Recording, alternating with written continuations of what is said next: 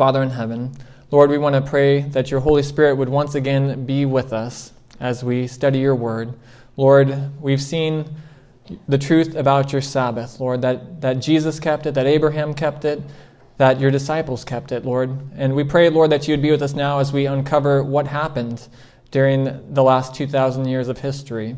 And we pray, Lord, that we would see the importance of your word and following your will and your commandments. Lord, we pray in Jesus' name.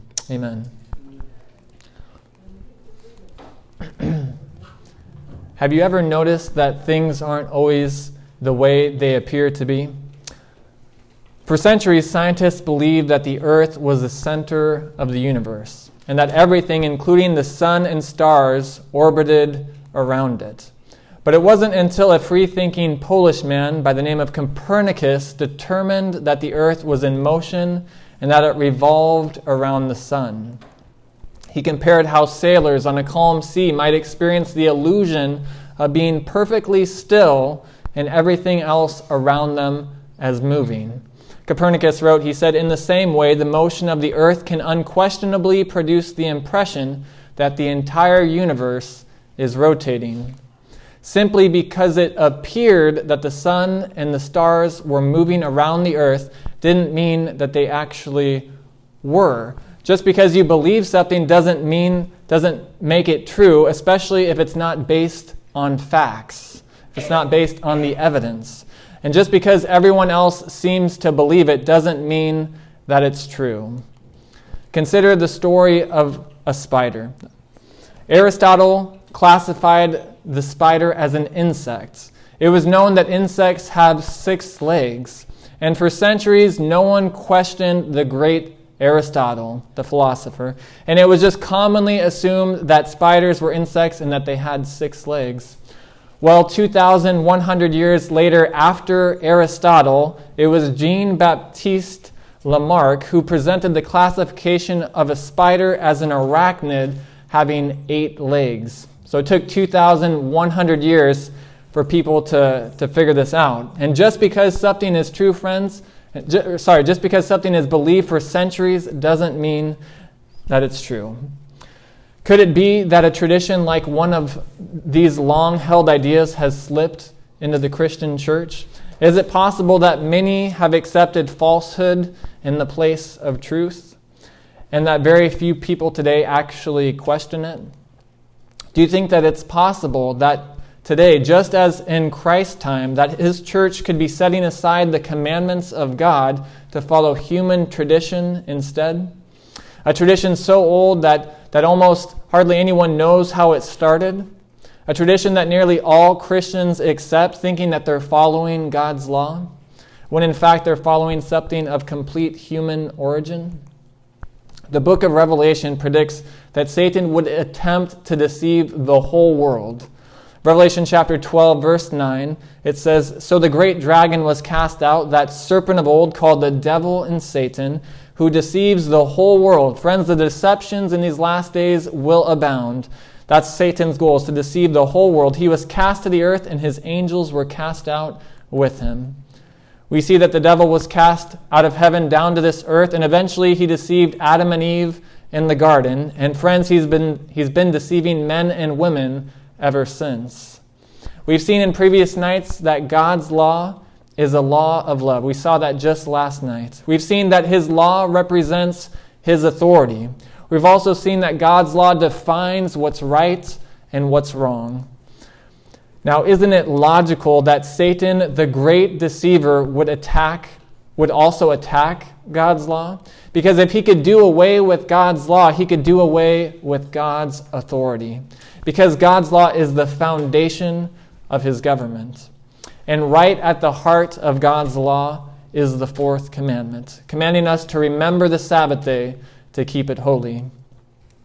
Now, isn't it logical that Satan, the great deceiver, would also attack the Creator by challenging the Sabbath, the memorial of God's creation? People often wonder, so who changed the Bible Sabbath? Well, friends, certainly God did not. Because the Bible tells us this in Malachi 3, verse 6. It says, "For I am the Lord, I do not change." God has not changed his mind on this issue one bit. We read in our first presentation tonight that in Genesis chapter 2, verse 3, that God did 3 things on the seventh day. What did he do, friends? The first thing is that he blessed the seventh day. The second thing that he did was that he sanctified it. That means he set it apart as a holy day. And third, he rested from all of his work. We also saw in Exodus 31:18 that the 10 commandments were written with the very finger of God. We also saw that the 4th commandment explicitly tells us to remember the Sabbath day, to keep it holy. 6 days you should labor and do all your work, but the 7th day is the Sabbath of the Lord your God. We read in Ezekiel 20:12 where God says, I also gave them my Sabbaths to be a sign between them and me, that they might know that I am the Lord who sanctifies them. We've seen that the Sabbath is a sign between God and his people, and that this has been God's sign throughout the centuries. We saw in Luke chapter 4, verse 16, that Jesus, as his custom was, went to church. He went to the synagogue on the Sabbath day. We read in Matthew 24, verse 20, that Jesus said, pray that your flight may not be on the winter or on the Sabbath day. He said this because he knew his disciples would still be keeping the Sabbath nearly 40 years after the cross. We read in Acts 13:42 and 44 that the Apostle Paul taught a whole city to keep the Sabbath, and that even the Gentiles begged that they might preach to them the next Sabbath. We read in Revelation chapter 1:10 that the Lord has a day. It said that John was in the Spirit on the Lord's day. And we saw in Luke chapter 6:5 that the Son of Man is Lord also of the Sabbath day. You can read the same thing in Mark 2:28 and Matthew 12:8. The Sabbath is clearly the Lord's day. And after seeing all the biblical evidence for why the Sabbath should be kept, we've seen that God the Father did not change the Sabbath day. Certainly Jesus did not change the Sabbath. For the Bible says this, Hebrews 13 verse 8, it says, Jesus Christ is the same yesterday, today, and forever. Jesus wouldn't set up a memorial of his creation only to change his mind and to all of a sudden remember another day instead. He's consistent. God is consistent. I don't know about you, but I think that is great news. God is consistent, and we are so inconsistent, aren't we? But God is consistent. He's faithful. He's the same yesterday, today, and forever. The disciples didn't change the day because the Bible tells us in Acts chapter 5, verse 29, it says, but Peter and the other apostles answered and said, we ought to obey God rather than men. So the disciples would not have dared to attempt to change God's holy law. They wanted to obey God rather than the teachings of men. So the question is if God didn't change the Sabbath day, if Jesus didn't change the Sabbath day, and if the disciples didn't change the Sabbath day, then who changed the Sabbath? Well, in the book of Revelation, in chapter 13, we read about a beast that rises up out of the sea. This beast is known as the Antichrist power. The entire world at the end of time follows the beast's deceptions. And in Revelation 13, there's fascinating imagery. Revelation 13:1 says, then I, that is John, stood on the sand of the sea, and I saw a beast rising up out of the sea, having 7 heads and 10 horns, and on his horns 10 crowns, and on his heads a blasphemous name. Now we see that this beast rose up out of the sea. Notice also that this power that rises up is a blasphemous power. Now in the Bible, blasphemy occurs when an earthly power or a human being assumes the privileges and prerogatives of God. Blasphemy is claiming to have authority to change the very law of God written with God's own finger. That is blasphemy. For example, Jesus was accused of blasphemy in John chapter 10, verse 33, which says, the Jews answered Jesus, saying, for a good work we did not stone you, but for what? Blasphemy. And because you, being a man, make yourself God. But was Jesus being blasphemous, friends? No, he was not. And why was he not being blasphemous? Because he was God. Jesus is God. Amen? Keep this idea in mind about blasphemy as we continue on. Revelation chapter 13, verse 2 gives us more information about this beast that rises up out of the sea. It says, "Now the beast which I saw was like a leopard, and his feet were like the feet of a bear, and his mouth like the mouth of a lion. The dragon gave him his power, his throne, and great authority."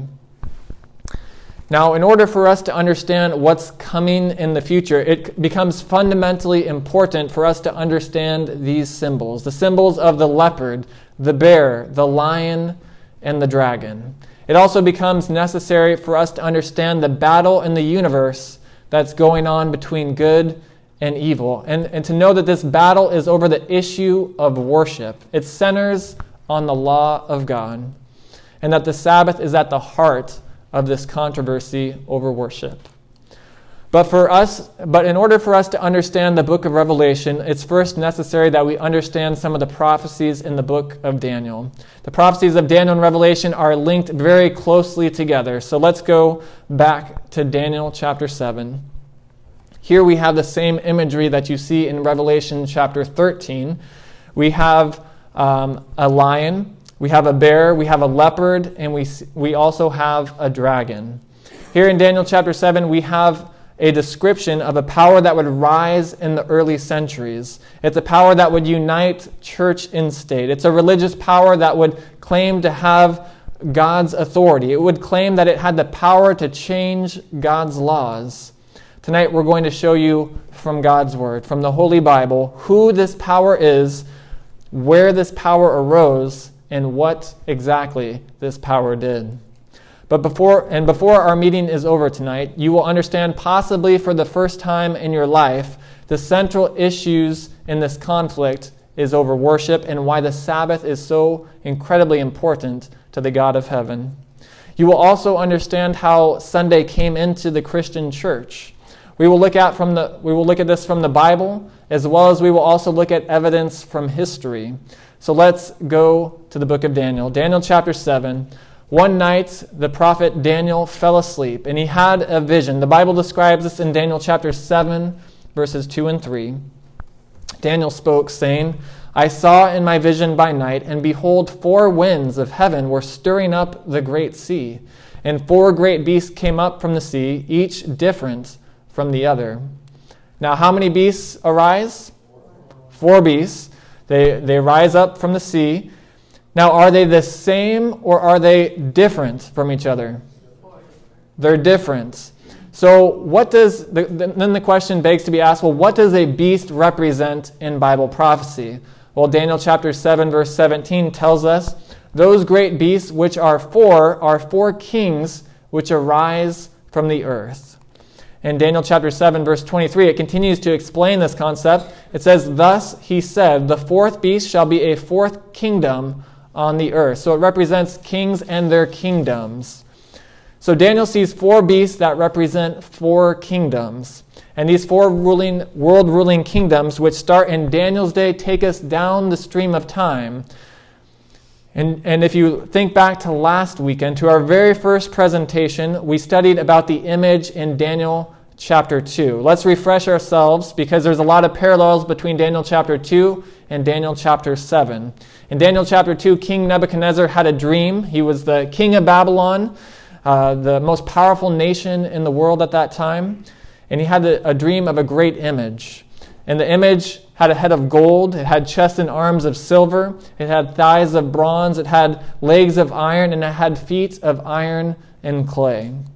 Those metals represented Babylon, Medo-Persia, Greece, and Rome. And the feet of iron and clay represented divided Europe. Now in this vision of Daniel 7, it's not 4 metals, it's actually 4 beasts. But these 4 beasts represent the exact same 4 powers as the image in Daniel chapter 2. Let's look at it carefully and see how these animal figures represent these ancient nations. Let's look now at the first beast. Daniel chapter 7, verse 4. The Bible says, "The first was like a lion, and it had eagle's wings. I watched till its wings were plucked off, and it was lifted up from the earth and made to stand on 2 feet like a man, and a man's heart was given to it." So here we see that the first beast was like a lion with eagle's wings. Now, when archaeologists were digging in Iraq, where ancient Babylon was, they found engravings on the walls that looked like this: a lion with eagle's wings. Interesting, isn't it? The lion with eagle's wings was a common, well-known symbol for Babylon. In fact, the prophet Jeremiah, speaking of Babylon, wrote this in Jeremiah 4:7. He said, "The lion has come up from his thicket, and the destroyer of nations is on his way." Jeremiah 4:7. So here we see Jeremiah says that the destroyer of nations, that is Babylon, was coming to Jerusalem to destroy it. And we see that that took place at the time of Daniel, when he was just a young youth. Jeremiah 4:13 says, "And his chariots like a whirlwind, his horses are swifter than eagles." So people in the ancient world would have known that Babylon was represented by a lion with eagle's wings. This nation of Babylon spread throughout the Mediterranean world. It was the most powerful nation at the time. But then another nation was to come. Daniel chapter 7, verse 5 says, "And suddenly another beast, a second like a bear, it was raised up on one side and had 3 ribs in its mouth between its teeth. And they said thus to it, 'Arise, devour much flesh.'" Now notice that the second empire is like a bear that raises itself up onto one side. Medo-Persia first overthrew Babylon, and the bear of Medo-Persia raising itself up on one side represented the Persians overthrowing Babylon first, then dominating the Medes. It was an alliance that they had, basically, the Medes and the Persians. Now, what does the bear have in its mouth? It has 3 ribs. Those aren't whiskers up there. Those are ribs, according to the Bible. And when Medo-Persia conquered the world, it first conquered Babylon. Then it went northward and it conquered Lydia. And then it went southward and it conquered Egypt. These 3 nations, Babylon, Lydia, and Egypt, represent 3 ribs. Isn't it amazing how accurate Bible prophecy is, friends? It's absolutely amazing to see how God predicted these things and how history proves them to be true. Then a third empire arises. Daniel chapter 7, verse 6 says, "After this I looked, and there was another, like a leopard, which had on its back 4 wings of a bird. The beast also had 4 heads, and dominion was given to it." So what nation would follow Medo-Persia? It would be Greece, that's right. And who was the first leader of Greece? It was Alexander the Great, right? Through his leadership, Greece quickly conquered the then known world. And if you wanted to describe a rapid conquest, what kind of animal might you use to describe an animal that moves very quickly? What kind of animal might you choose? A leopard, or, so I heard someone say a cheetah, but the Bible uses a leopard here. But if you wanted to describe a super rapid conquest, what would you do with your leopard? You would put wings on that leopard. So God put wings on his leopard to describe the rapid conquest of Alexander the Great. But some may wonder, well, why does this beast have 4 heads? What's that all about? Well, when Alexander the Great died, he had 4 generals. And his 4 generals did not want to destroy one another over the empire. So these 4 generals simply made a pact, and their names were Cassander, Lysimachus, Ptolemy, and Seleucus. So Alexander's 4 generals just divided up the empire. And isn't that amazing, friends, how God had predicted this all ahead of time? The Bible describes a 4th empire as well in Daniel chapter 7, verse 7. "After this I saw in the night visions, and behold, a 4th beast, dreadful and terrible, exceedingly strong. It had huge iron teeth. It was devouring, breaking in pieces, and trampling the residue with its feet." Notice that it was different from all the beasts that were before it, and it had 10 horns. So it's very clear that this beast represents the kingdom of Rome, the empire of Rome. This period takes us down to the time of Christ. It was a Roman decree that brought Joseph and Mary to Jesus' hometown where he was born there in Bethlehem. It was Pontius Pilate, a Roman, who tried Jesus. It was a Roman soldier that nailed Jesus to the cross. Rome ruled the world in the days of Jesus. Christianity grew up in the Roman Empire. And the Bible also describes the collapse of the Roman Empire in the symbolism of the toes of the image back in Daniel chapter 2. You remember the 10 toes? Rome was divided into 10 kingdoms, and the horns also on the fourth beast, there were 10 horns. The barbarian tribes quickly swept across the empire, and they pillaged and they plundered, they destroyed villages, and they occupied cities. The Anglo-Saxons settled in England, the Franks settled in the area of France, the Alemanni settled in the area of Germany, and the Ostrogoths settled in the area of Austria, and so on and so forth, as you see there on the screen. And the other tribes from the north spread all throughout the empire, dividing up the territory as we see it today. These divisions are revealed in the 10 horns of this fourth beast. As Daniel in vision viewed these 10 horns, he saw something else remarkable arise. Daniel chapter 7 verse 8 tells us, it says, "I was considering the horns, and there was another horn, a little one, coming up among them." So in Europe, among these 10 horns, there's another power that arises.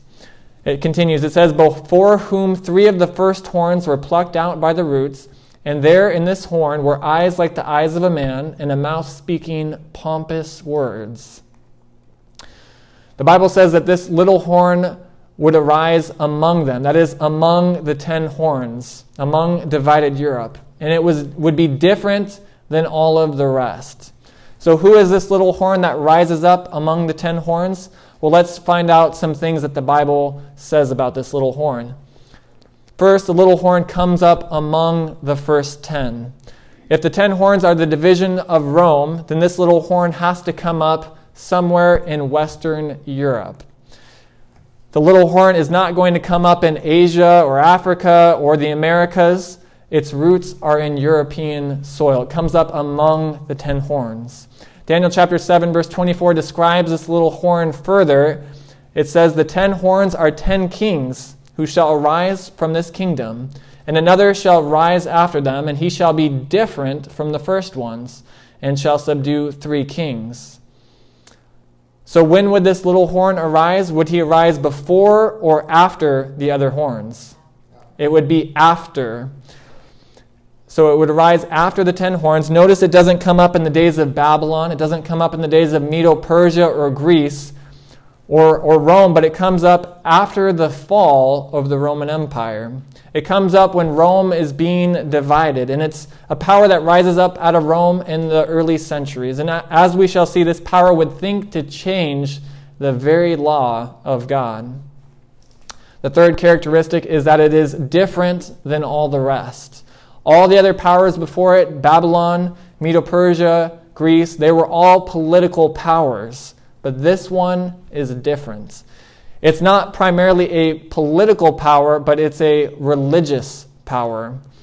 The Bible also says that this little horn has eyes like the eyes of a man. Now, what does this represent? Does anybody know what a prophet is called in the Bible?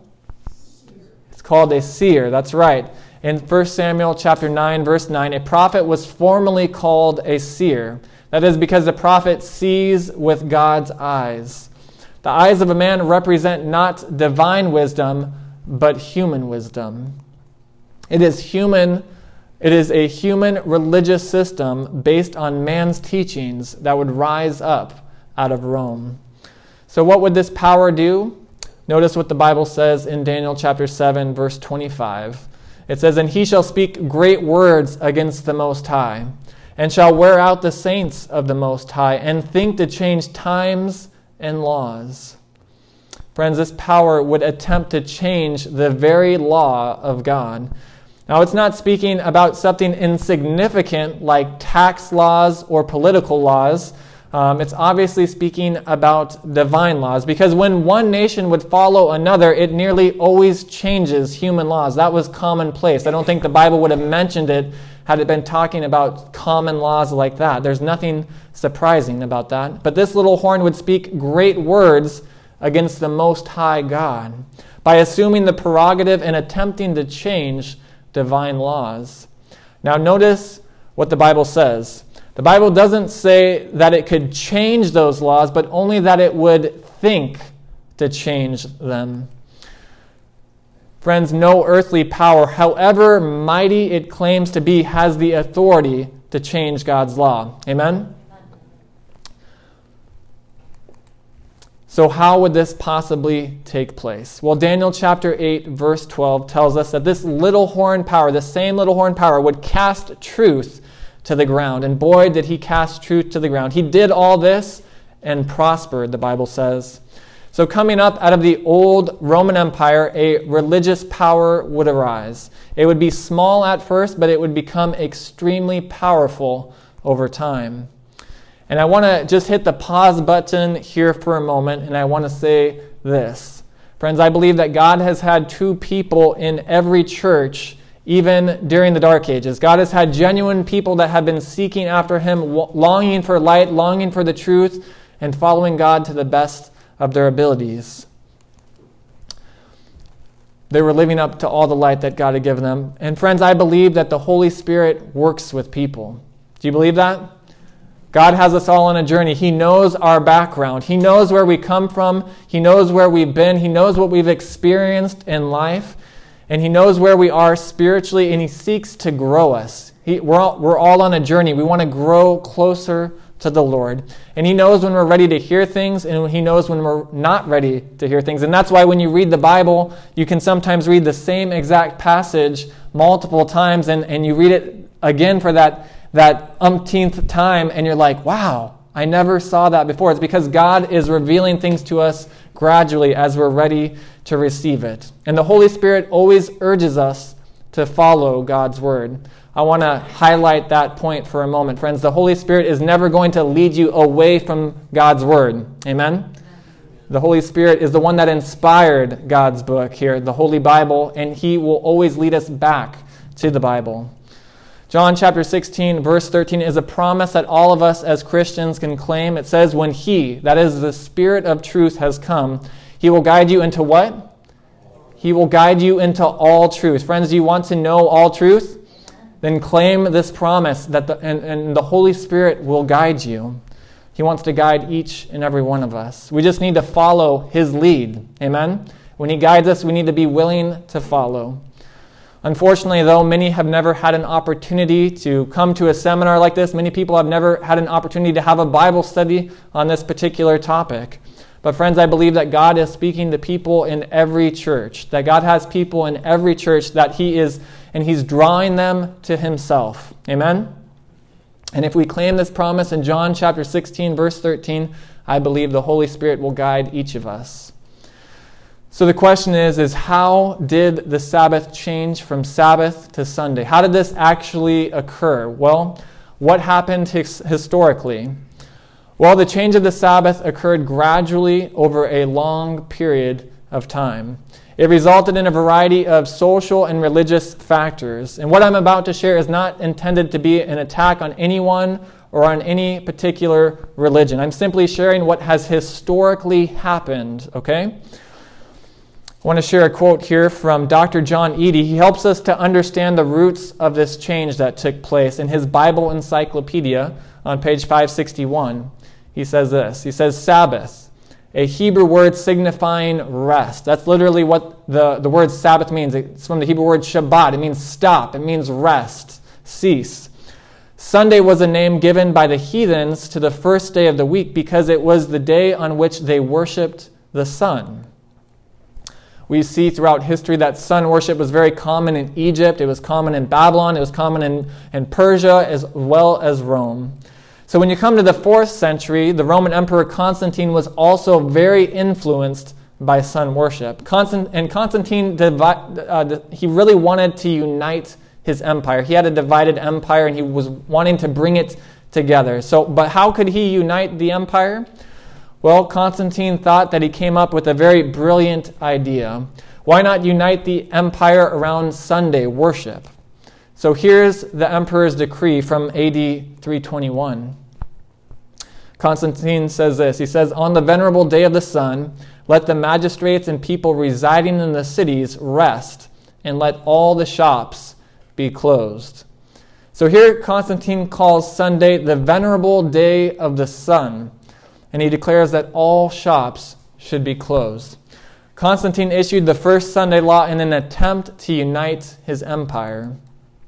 He was so inclined to the sun god that he actually put his image on one side of his coins and a picture of the sun god on the other.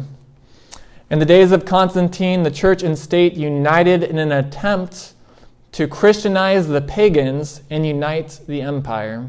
And the Roman government and the Roman church united. And here's a statement that is really incredible, friends. It's from March 1994 in the Catholic World, which is a series of volumes much like the Catholic Encyclopedia on page 809. Here's what our Catholic friends say. It says, "The sun was the foremost god of heathendom. There is, in truth, something royal, something kingly about the sun, making it a fit emblem of Jesus, the Son of Justice."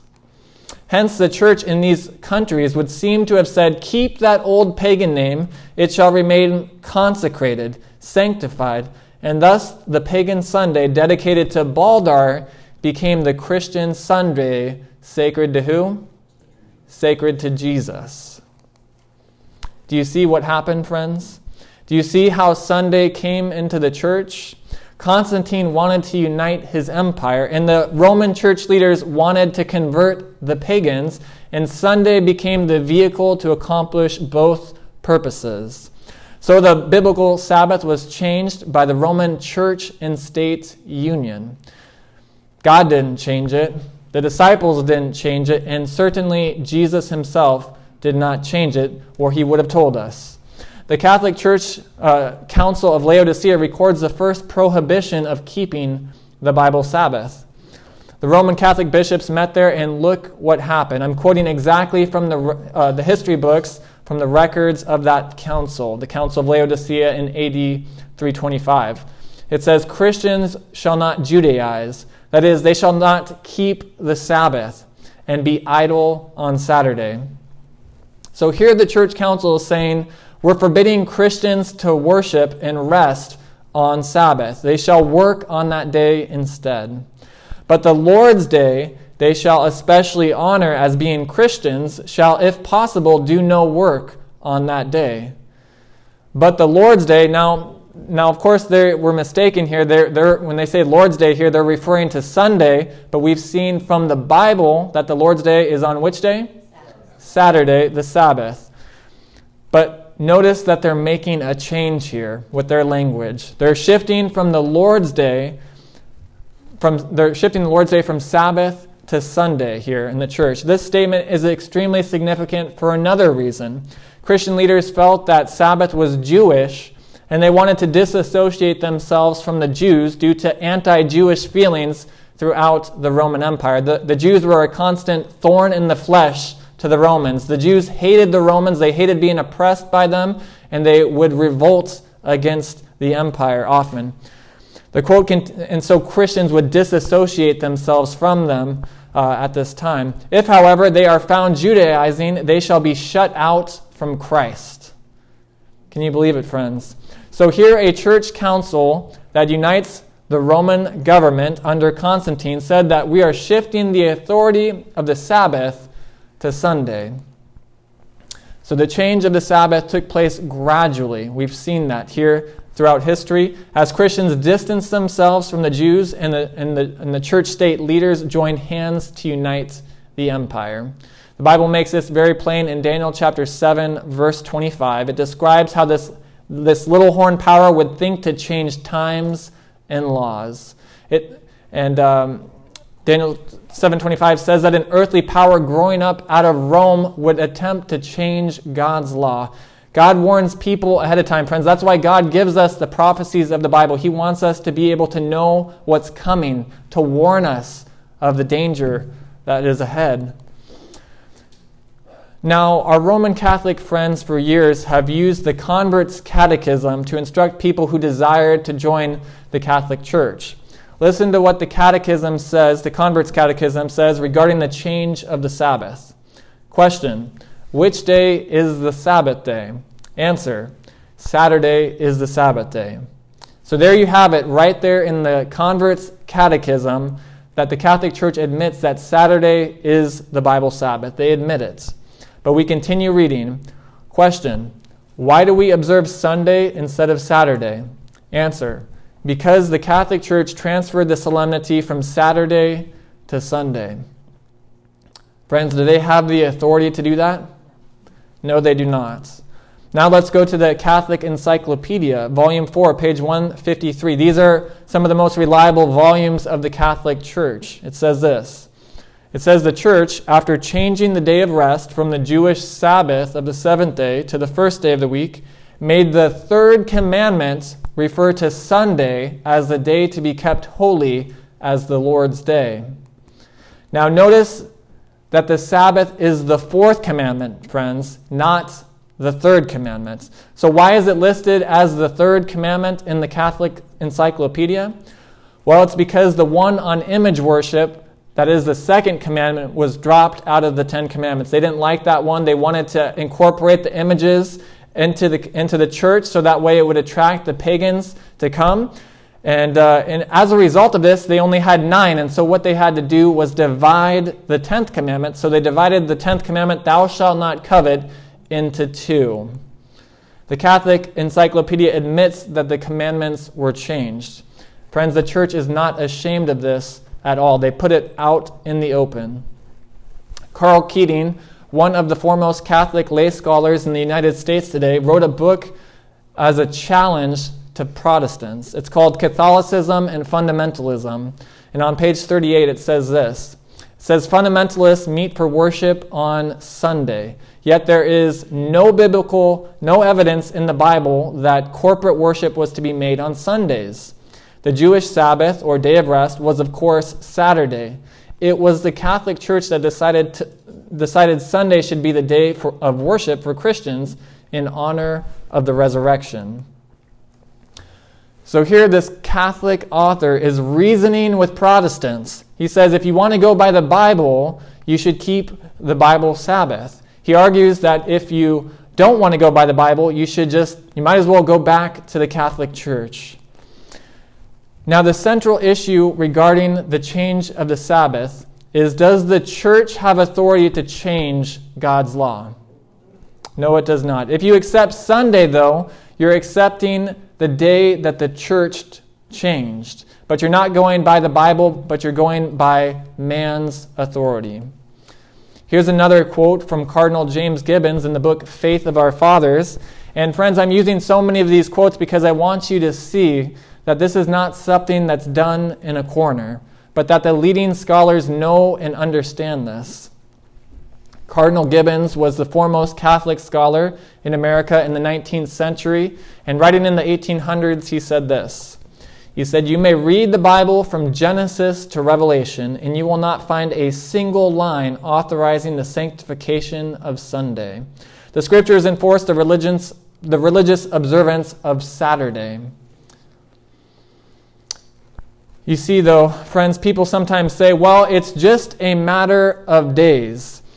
Well, friends, anyone who says that it's just a matter of days is not clear on the issues. You see, the issues are much more than just a matter of days. The issue is what is your guide? Is it the Bible? Is your guide the Bible, or is it tradition? The issue is, does any human church or human religious leader have, for whatever reason or motive, have the authority to change God's law that was written with his own finger on tables of stone? Has he done that? Not at all, friends. In Psalm 89, verse 34, God says, "My covenant I will not break, nor alter the word that has gone out of my lips." God says, "My covenant I will not break." I'm not going to alter the words that have gone out of my mouth. God's word and his law do not change. So the issue is a matter of authority. And in the Toronto Daily Star in October 26, 1949, a Protestant Anglican bishop got up and he shocked the entire Protestant world at the time. This is what he said, and it made the front page article in the Toronto Daily Star reported on October 26, 1949. It says, Reverend Philip Carrington, Anglican Archbishop of Quebec, sent local clergymen into a huddle today by saying outright that there was nothing to support Sunday being kept holy. Carrington definitively told a church meeting in this city of straight-laced Protestantism that tradition, not the Bible, made Sunday the day of worship. You see what the issue is, friends. It's not just a matter of days. It's a matter of authority. The issue is who is your master? Is it Jesus or is it church leaders? What is the foundation of your faith? Is it the Bible or is it what man says? The book Canon and Tradition says this. It says, the authority of the church could therefore not be bound to the authority of the Scriptures because the church had changed the Sabbath to Sunday, not by command of Christ, but by its own authority. Friends, when you really love Christ, He is your final authority. His word is your guide. There are some things that you can say this matters and this doesn't matter, but when it has to do with the law of God, written with God's own finger, it matters. When it has to do with prophecy in the book of Daniel, predicting that an earthly power would attempt to change the Sabbath, to attempt to change God's law, it matters. What is the basis of authority in spiritual matters? The church or God's will, which is revealed through His holy word. To give up the Bible Sabbath, given by God as a sign of His creative authority, does matter, friends. I would much rather follow what God gave to Adam and Eve in the Garden of Eden. I would much rather follow what God gave to Moses in the Ten Commandments. I'd much rather follow the example of Jesus. How about you? Ezekiel 20, verse 12, the Bible says, moreover, I gave them my Sabbaths to be a sign between them and me. So God says that the Sabbath is a sign. It's a sign that we want to follow God's word over tradition. It's a sign that we believe that God created our world. It's a sign that we want to follow all of God's word. That's why in the last days of Earth's history, in Revelation 14:12, God's word says this. It says, here is the patience of the saints. Here are those who keep the commandments of God and the faith of Jesus. Friends, in the last days of Earth's history, God will have a people. He will have a group of people that love Him so much that they will choose to obey Him. They will choose to keep His commandments because they love Him. It's more than just a matter of days. In the Garden of Eden, Satan said to Eve, he said, what difference does a tree make? All trees are alike. And Eve lost Eden because she bought into that lie of the devil. And many Christians today are buying into a deception. Many Christians have never known anything different. Many would accept the Sabbath if only someone had the courage to share it with them. People say, what difference does a day make? All days are alike. Well, friends, with God, all days are not alike. One day was blessed by God, and that's the seventh day. One day was sanctified by God. One day was set aside, and that was the seventh day. There was one on which God rested, and that is the seventh-day Sabbath. The issues that we're dealing with here, friends, are issues of authority, issues of obedience. Our choice is that we can follow either the Bible or we can follow tradition. We can follow Jesus or we can follow religious leaders. We can follow God's laws or man-made dogmas. We can follow God's instructions or human teaching. We can follow God's way or we can follow man's way. Now the question is sometimes asked, are you suggesting that everybody who keeps Sunday is lost? And let me be very crystal clear on this issue, friends. Everybody who keeps Sunday is not lost. There are many Sunday-keeping Christians who love Jesus with all of their hearts. Amen? And they are living up to all the light that they know. And when they learn more, they will be willing to follow that light that God gives them. And friends, all over the world, there are people that are following that light. They're hearing God's voice. They're hearing God's word, and they're stepping forward in faith. I've heard testimonies recently where there have been people in all these Muslim countries that are having dreams and visions of Jesus. God is doing a mighty work in these last days, and people are making decisions for Christ. And God says to you and me tonight, in Joshua 24:15, he says, "Choose for yourselves this day whom you will serve, but as for me and my house, we will serve the Lord." Tonight, friends, I want to give you an opportunity to respond to our message tonight. Our ushers have a response card, and if they could quickly pass that out to you, I'd like to give you an opportunity to respond to tonight's message. We've seen last night that God has a 10-commandment law that still applies to us today. And we see there at the decision card there at the top, it says John 14:15, "If you love me, keep my commandments." And there are several boxes here that you can check. I just want to walk you through them real quickly as we close our meeting tonight. The first box says, "I choose Jesus to be my Lord and my personal Savior." If that's your desire and you want Jesus to be your personal Savior, check that box. Second box says, "I want to live my life according to God's will." If that's your desire, I'd encourage you to check that box as well. And friends, God's will is revealed right here in His Word. Study it. Study it. The third box says, "I choose to worship Him that made heaven and earth by keeping the Bible Sabbath."